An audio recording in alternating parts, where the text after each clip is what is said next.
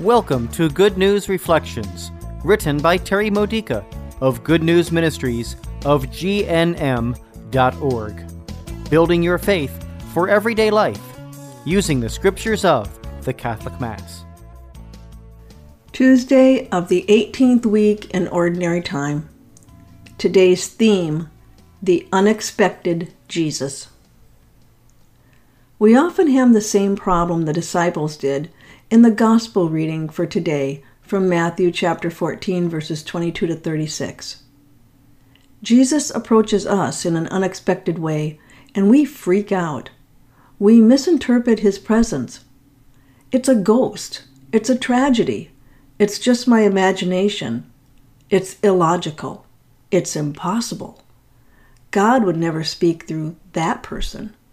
If it's not what I want to hear, it can't be right. For example, in 1977, while I was very much a Protestant, God graced me with a belief in the miracle of transubstantiation, the transforming of the substance of bread and wine into the actual body and blood of Jesus, through the consecration prayers of the Catholic priest at Mass. I thought, this is super wonderful, but it does not mean he's saying I should become Catholic. As a well-trained Protestant, I had many reasons why God would not do that. I started going to Mass just to be near the Eucharist and to be around others who understood this miracle, and my spiritual life blossomed. Even so, the invitation to become a full-fledged Catholic was like Jesus approaching me on the water. It couldn't be real. I was so certain of this that I behaved like the other disciples, not Peter, but the others who hunkered down in the boat when they saw the ghost. Eventually, this hunkering position caused spiritual muscle cramps. My prayer life dried up, and no matter how I tried to revive it, I just could not feel connected to God. I shared this problem with a friend. She suggested that the dryness was my refusal to listen to God inviting me to become Catholic. Her words rang true. God always speaks directly to our hearts first, before he speaks to us through the voices of others, so that when the advice given to us by people is truly divinely inspired, it sounds already familiar. However, I was not yet ready to believe what she said. To test it, I decided to become like Peter when he said, "Lord, if it is you, command me to come to you on the water."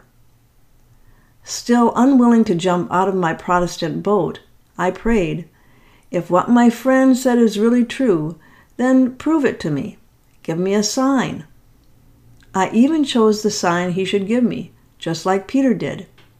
Asking for a sign can be used by the enemy to mislead us, but if we're careful and discerning, and if we use it for the right reasons, God honors the request. God gave me the sign that I had asked for and nearly knocked me over with it. Surrendering my doubts, I stepped out of the security of the old boat, and I've been following Jesus on an endless adventure of water walking ever since. What about you? In what ways is Jesus doing the unexpected, the illogical, the discomforting? Dare to step out of your boat. Don't look at the waves or the impossibility of walking on water. Keep your eyes on Jesus.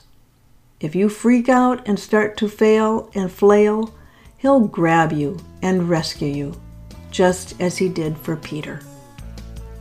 This has been a Good News Reflection by Good News Ministries of GNM.org.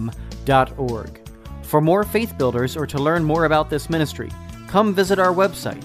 You'll find Good News Reflections available by email and text message, online retreats, prayer resources, and lots more to help you know the Father's love and grow closer to Christ and be filled with the Holy Spirit. Visit GNM.org today.